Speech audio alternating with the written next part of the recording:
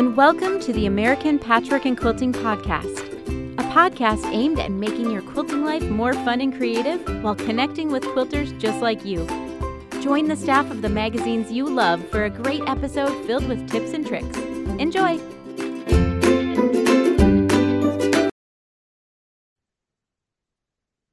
Hello, and welcome to the American Patchwork and Quilting Podcast. I'm your host, Lindsay Mayland, and I'm so excited to be here with you today. Today, we're going to talk about cutting. Now, we don't chat much about cutting fabric on this show, but it's truly a crucial part of the process because without accurate cutting, you can't have accurate blocks. I've heard from some quilters that cutting isn't always a favorite part of the process because it can feel tedious, it's not always fun, and it can take a toll on our bodies after some time. So let's first start with some basics on rotary cutting so you're set up for success. The most ergonomic way you can have your cutting surface set up is for the table to be 2 to 3 inches lower than your waist, so that you can give direct downward pressure while cutting. If your table is too low, you can use bed risers to lift it to the right height.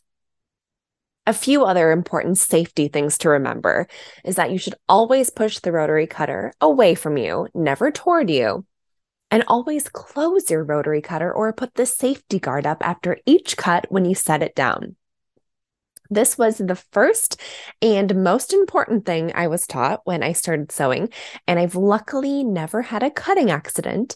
But based on a lot of the emails I got for our quilting fails show that aired last week, many of you have had cutting accidents. So it just is important to remember to never let our guard down when it comes to using those very sharp objects. So you should be replacing your rotary cutter blade often for the best cuts. And it's not always obvious when to change the blade. So here are a few clues that your blade is dull or maybe has a nick in it. It could be skipping cutting thread periodically. You may also experience a wrist or hand pain or tension after cutting because you're having to push down much harder than usual to cut the fabric. If you haven't changed your blade in a while, you'll immediately see the difference in ease of cutting once you do. I am known for never replacing my rotary cutter blade, and I just get so used to pushing harder and harder and harder over the weeks and months that I use it. So when I finally do switch, I'm like, oh my gosh, I could have been cutting without any pain or, without sore muscles the next day if I just would have changed my blade. So if you're like me, we all need to change it just a little more often. Another thing to watch for is that over time, your cutting mat can have grooves worn into it, which, doesn't leave the blade enough resistance to make clean cuts in some areas of your mat. So if you notice these grooves on your mat, you may want to try flipping it over if it's double-sided, rotating it so you're cutting on the opposite end, or maybe just it's time to buy a new one. So now that we have the basics out of the way, let's dive into some ideas for cutting faster and more efficiently. So make sure your fabric is ironed and crease-free before cutting. This will ensure that you have the most accurate cuts. So if I'm cutting small pieces, or I plan to cut a few layers of fabric at a time, I'll always spray starch my fabrics before ironing. And starch helps keep your fabrics slightly stiffer and more stabilized, just for the cutting and piecing process. To make cutting quick, especially when you're cutting many of the same size pieces, like if your pattern called for 100 3-inch squares, you can layer multiple pieces of fabric on top of one another. So I suggest no more than 3 layers of fabric at a time. Any more than that, and I always seem to think the top layers shift slightly while I'm cutting, but experiment on your own to see how many you can stack and still get accurate cuts. You may want to mark your measurement from the ruler's edge with a washi tape, a painter's tape, so that you can quickly and easily see your cutting lines, especially if your fabrics closely match the color of your cutting mat.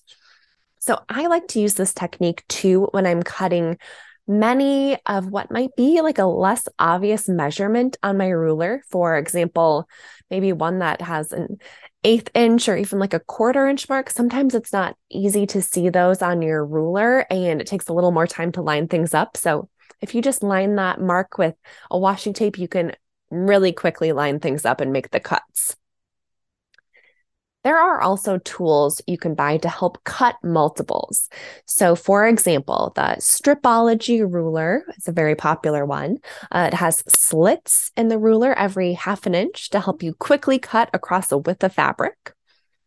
You can get a rotating cutting mat, and that can help you cut both lengthwise and widthwise with just a turn of that cutting mat.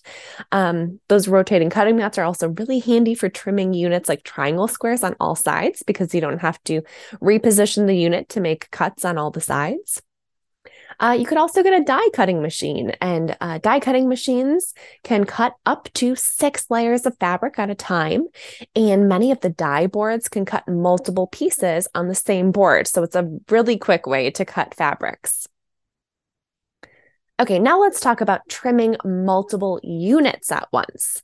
So you can spend a lot of time cutting apart triangle squares or trimming flying geese units or other stitch and flip units before you can even continue pressing and piecing. And that can cause a lot of people to get stuck because it is a tedious and boring process. But here is a hack I learned years ago that changed my quilting life. So to cut multiple triangle squares at once, you can line up the marked line of one sewn pair of squares with a line on your cutting mat. You can add more sewn squares along that same line. You want to offset them slightly to reduce the bulk. And then you will carefully place your ruler along the line on your mat, making sure not to shift any of the triangle squares.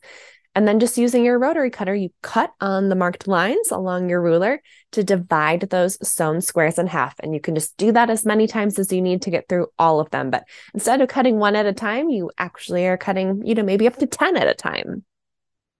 And you can also do the same process with any stitch and flip units like flying geese and snowball blocks. So you would just align the stitching lines along the lines on your cutting mat, but then you'll position your ruler 1/4 inch from the stitching line to trim the seam allowances.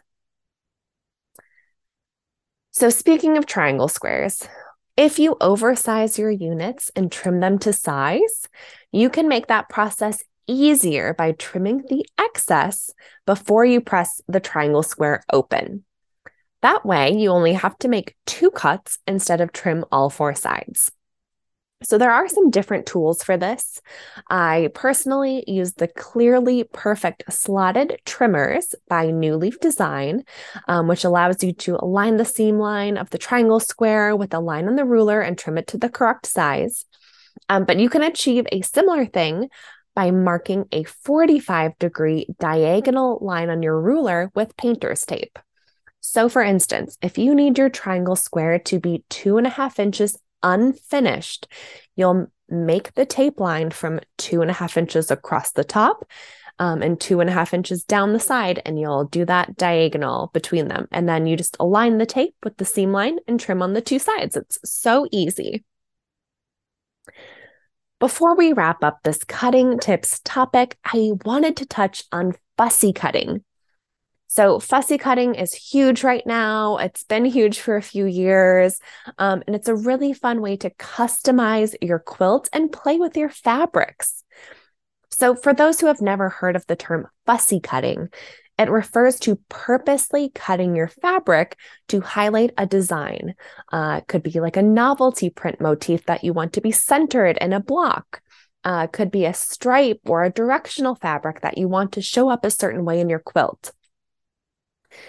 So a few things to know. Fussy cutting does require more fabric because you're not always making the best use of it when you're narrowing down the designs you're cutting from the print. So make sure you buy more if you plan to fussy cut multiple motifs from a print. So you want to oversize the yardage from what the pattern says. When you fussy cut motifs, sometimes those motifs end up with bias edges, which can make them distort and make them not as easy to sew. So before you fussy cut, just spray the fabric with some starch to keep those pieces from stretching. Remember that your fabric will lose 1/4 inch all the way around your cut piece for the seam allowance. So don't cut your design too close. It would be sad to accidentally chop off the head of an animal or, another motif because you didn't allow that extra seam allowance. So you can purchase acrylic rulers and templates that are made just for fussy cutting, common sizes. But you can also make your own by cutting a template from cardboard to help you center your design. And I can post a tutorial for this process in the show notes. Now, obviously, there are so many more aspects to cutting that than the ones we covered on the show. So if there's any other questions, let me know through email at apqpodcast@meredith.com. We may end up doing a part 2 on cutting tips. We could explore, cutting with templates, cutting applique patterns, cutting curves, anything else. So let me know if there's more interest. We're going to take a quick ad break now, but when we get back, we're chatting with Chris Hansen of Modern American Vintage. When you need mealtime inspiration, it's worth shopping Kroger, where you'll find over 30,000 mouth-watering choices that excite your inner foodie. And no matter what tasty choice you make, you'll enjoy our everyday low prices, plus extra ways to save, like digital coupons worth over $600 each week. You can also save up to $1 off per gallon at the pump with fuel points. More savings and more inspiring flavors make shopping Kroger worth it every time. Kroger, fresh for everyone. Fuel restrictions apply. Welcome back. I'm handing things over to Elizabeth for her chat with Chris Hansen of Modern American Vintage. Chris makes quilting tools like point turners, seam rippers, Hera markers, clappers, which I've talked about as a product I love on the show before, and more from gorgeous exotic woods. They're handcrafted and beautifully made and are truly a unique addition to your sewing room. I've known Chris for a few years now, and I'm always so inspired by his passion and enthusiasm for his work. I hope you enjoy hearing more about him and his business. Well, hi, Chris. Thank you so much for joining us today on the podcast, and welcome. Thank you, Elizabeth. Thank you for having me. Yeah, I have to tell you, I'm such a big fan of your quilting tools. They are just so stunning, and I've been really looking forward to hearing more about your business, Modern American Vintage. So why don't we just jump right in and have you tell us a little bit about yourself and where your passion for woodworking began? Sure. Well, my name is Chris Hansen. Grew up in the country back in Illinois. I have always been a huge fan of really any kind of art. I try to dabble in it as much as I possibly can, whenever I have the capability of doing. I've been drawing ever since I could pick up a crayon, and that's just kind of translated into a whole bunch of different things over the years. I was super tight with my grandpa growing up. We spent hours and hours in his garage making like toy swords and cars and trucks and everything. And I actually have the first birdhouse we ever made. I don't know if you could. Oh, wow. I love that you still have that. Yes. That's perfect. My most prized possessions, actually. My mom had the forethought to, I was really upset that we weren't able to put it out for the birds to use in the front yard, but my mom actually had the forethought to just save it. You might want to keep it. And yeah. So I'm so glad that she kept that. But but yeah, so we spent a lot of time in the garage just tinkering, just messing around, and that just kind of carried through the years. And I ended up going to school for visual effects and motion graphics. So I was doing a lot of computer work there for a while. And that kind of took me away from, doing the tangible art stuff for a while. And it's been amazing to be able to do that kind of work. I have so much fun making those, explainer videos and just animated graphics and everything. But there's something that just has to be said about making something tangible with your hands. So I knew I wanted to get back into some kind of, art, but it needed to pay for itself, because my gosh, hobbies can be so expensive. Yeah, I think all of us quilters can agree with that. So, but yeah, when I first got started with this, we were living out in Las Vegas. We had been out there for about 3 years, and I was working for a company animating slot machines. And when COVID hit, I had a little bit of a shop set up in the garage. I wanted to make just like rustic home decor, just kind of, just tinkering with stuff. Mm-hmm. But I was furloughed for a couple months right at the beginning of COVID. So I was like, I'll be darned. I got to figure out some way to feed my family. So, yeah. My mom was working at a quilt shop in town there. And they used to do this. I'm sure they still do this. They would do a weekly D-Stash video on YouTube. Mm-hmm.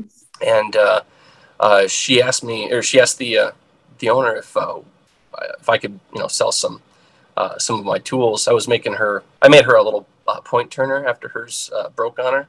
Mm-hmm. It's a really pretty piece with spalted koa and quilted maple. And it was beautiful. But she showed that to her bosses, and they're like, yeah, let's bring them on. So I ended up making a bag of like 30 or something, and they sold out really fast. Wow, so yeah. You're like, I think I may be onto something here. Yeah, exactly. So I kind of just dove into it a little bit more, and she showed a lot of her friends.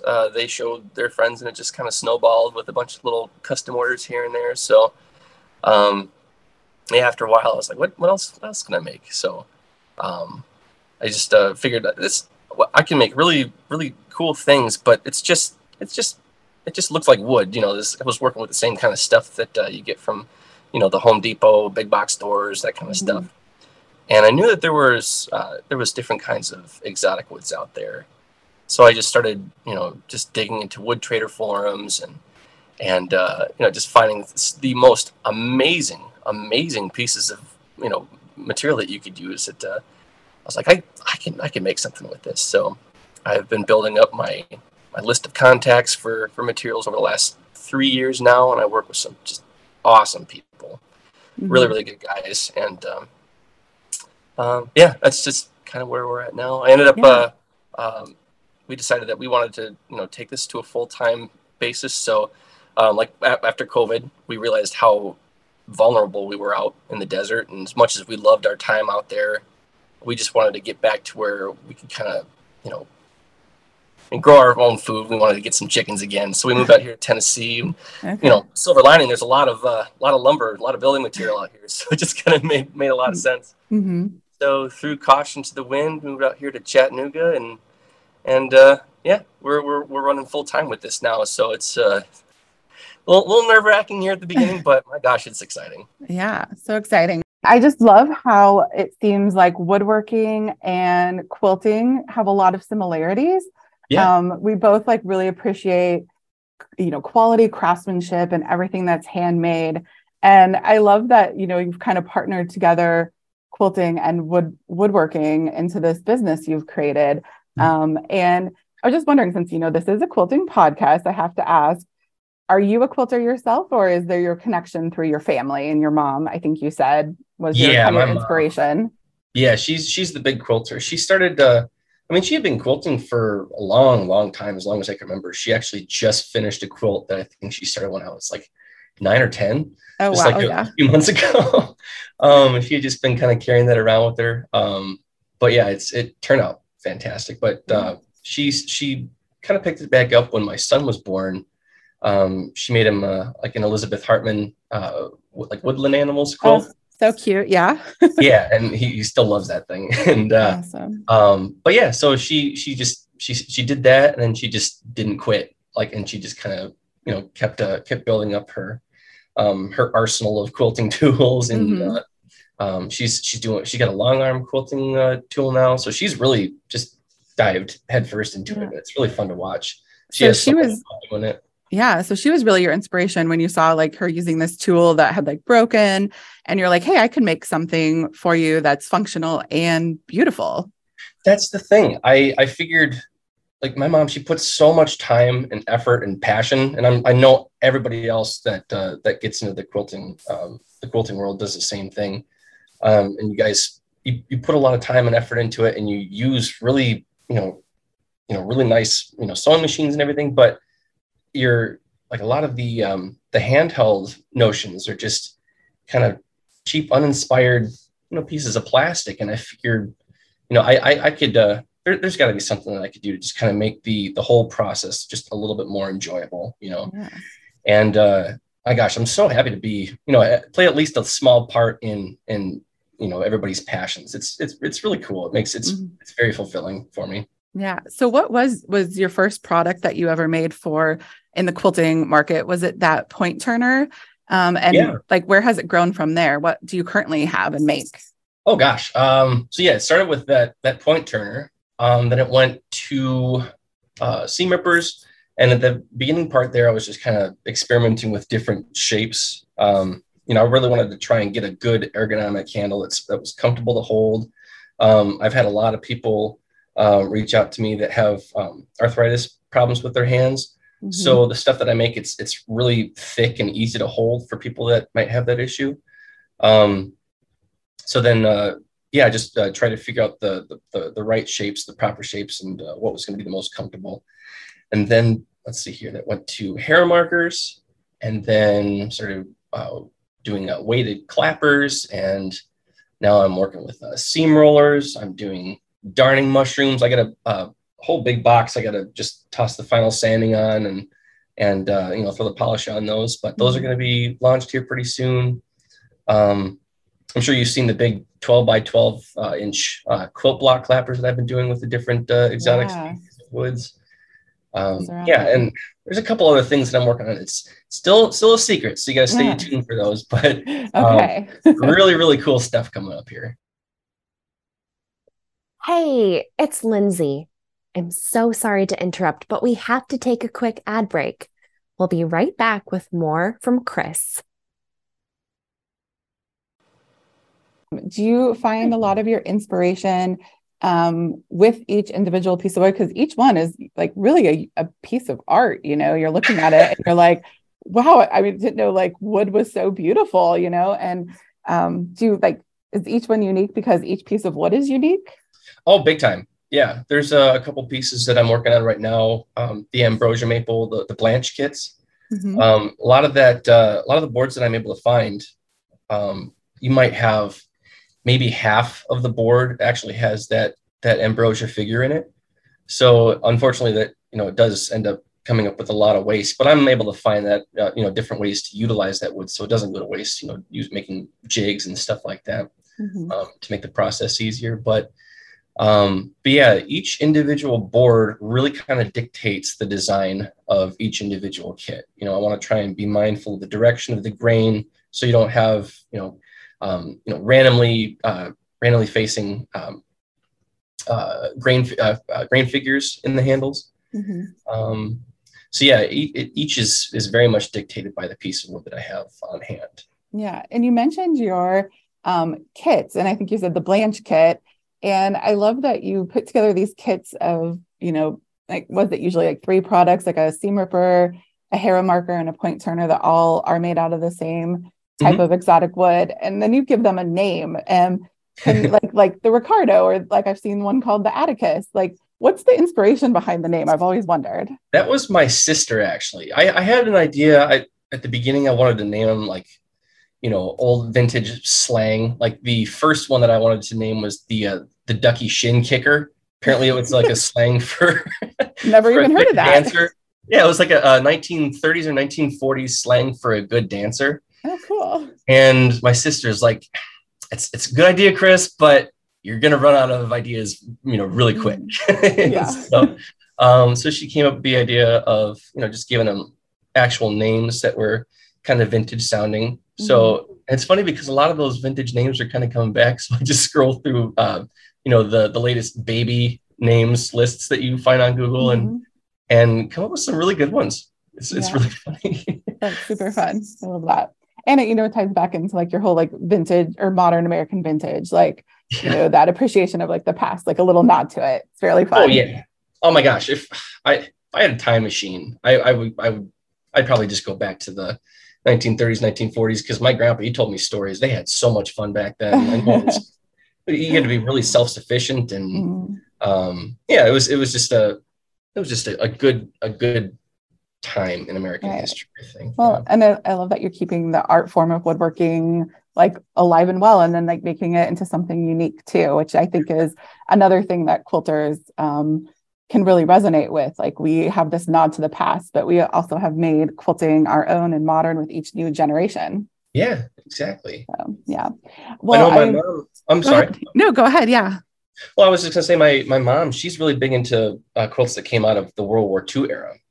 So, I mean, there's a lot of different things that I'm going to be working with her on coming up here pretty soon. She's got some ideas for, talking about the history of certain blocks and why they came to be. It's just a really, really cool idea that I can't wait to help her out with and kind of work with her.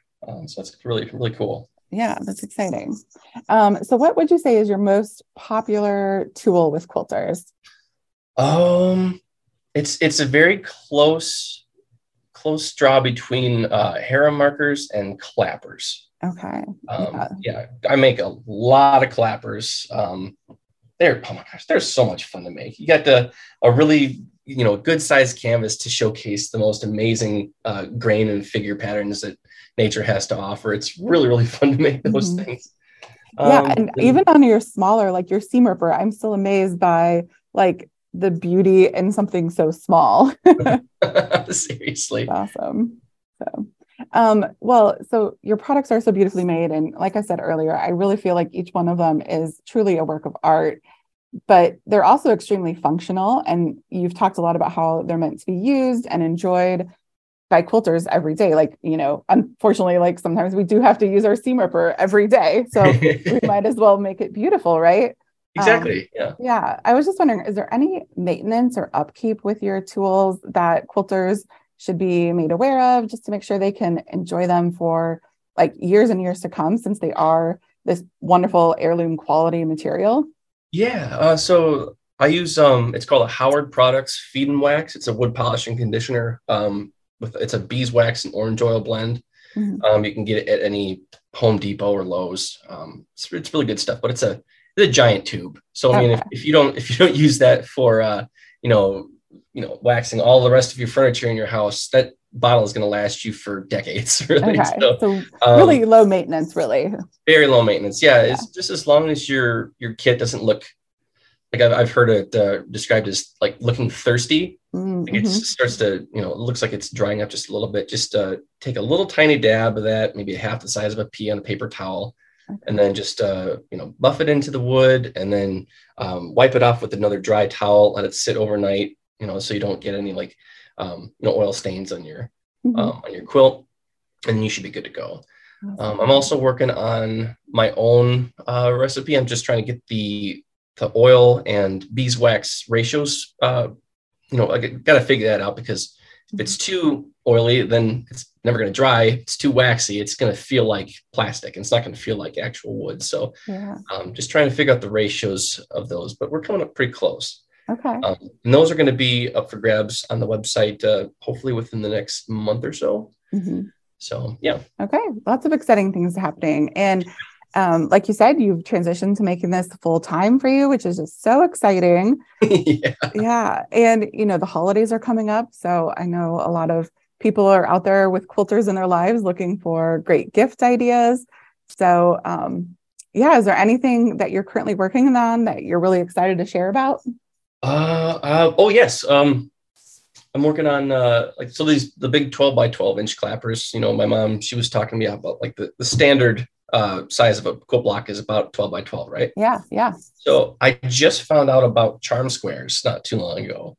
So I'm going to be making like 5 by 5, 6 by 6 clappers of the same, different designs that I have right now. I've got a whole bunch of those just ready to go. I have a couple quilt block patterns on a couple of them. I just have to put the final coat of polish on, and then those will be up, hopefully relatively soon. I never feel like I'm quite prepared enough, so I'm just trying to be strategic about the timing and the amount of product that I have, because, oh man, this is going to be such an exciting year. Yeah. Oh man, really looking forward to it, and looking forward to seeing what everybody thinks about these. Yeah. Oh, it sounds like you have some great stuff coming up. Where is the best place for people to see your work and to just, be able to follow along with everything that you're doing? I'm pretty active on my Instagram, at Modern American Vintage. There's an underscore between each word. So, but if you just type in Modern American Vintage in the search bar, you should be able to find me pretty easily. Otherwise, you can go to my website at modernamericanvintage.com. There you'll be able to find, just different, all the different kits that I have available. On my homepage, you get a whole bunch of reviews from a lot of the big timers. Oh, yeah. It's so hard for me not to just name drop like crazy right now. Well, I mean, what kind of great feedback have you received from like quilters that are in the industry? And you even mentioned earlier a customer that, has arthritis. Like, have you gotten some really great feedback over the years and, adapted things as you've heard back feedback from them? Yeah. Like I try and keep my my tools a really, nice girthy thickness to, you're holding something that's well made. I might end up with a couple tools here and there that are a little bit thinner, but I just can't throw this piece of wood away that has the most amazing figure you've ever seen. Yeah. So you might run into those every once in a while, but I try and keep everything relatively, sizable and easy to hold.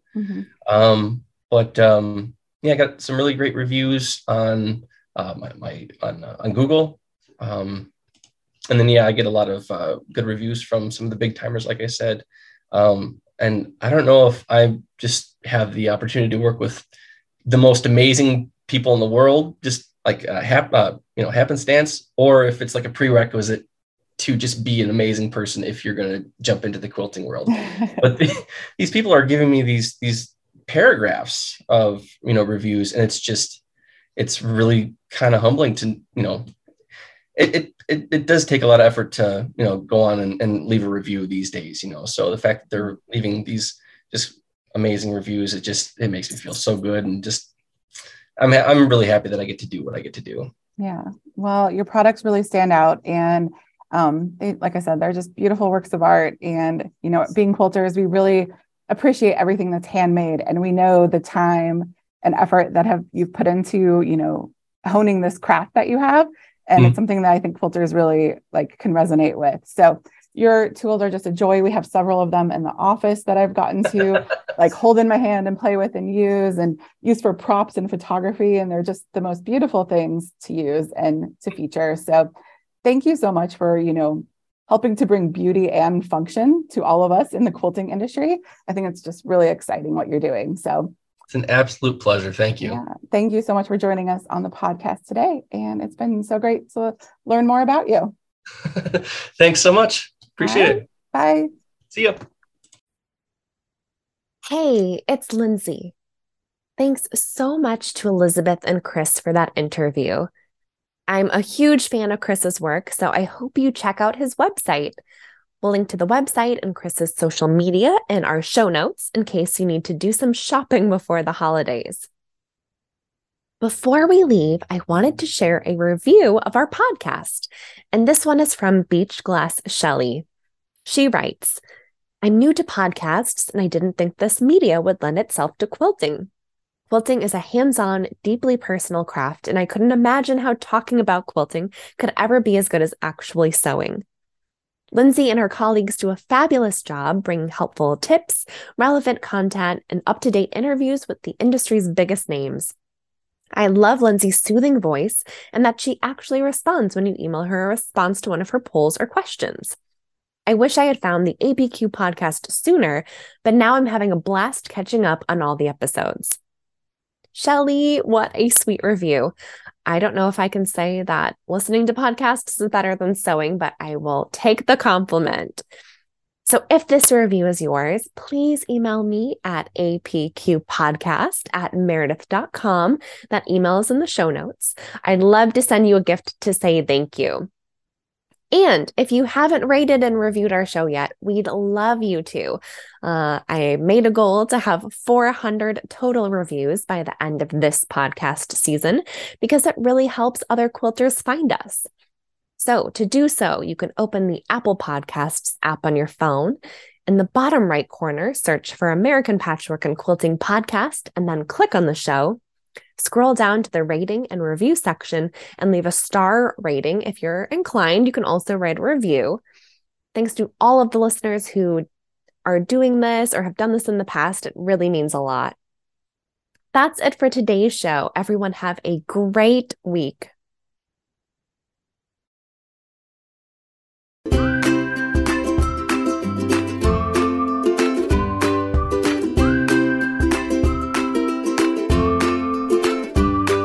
Hi all, and thanks for listening.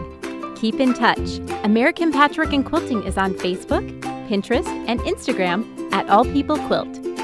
Email us at apqpodcast@meredith.com. Resources for this week can be found at allpeoplequilt.com/podcast. And if you love the American Patchwork and Quilting podcast, please subscribe on your favorite podcast app for free.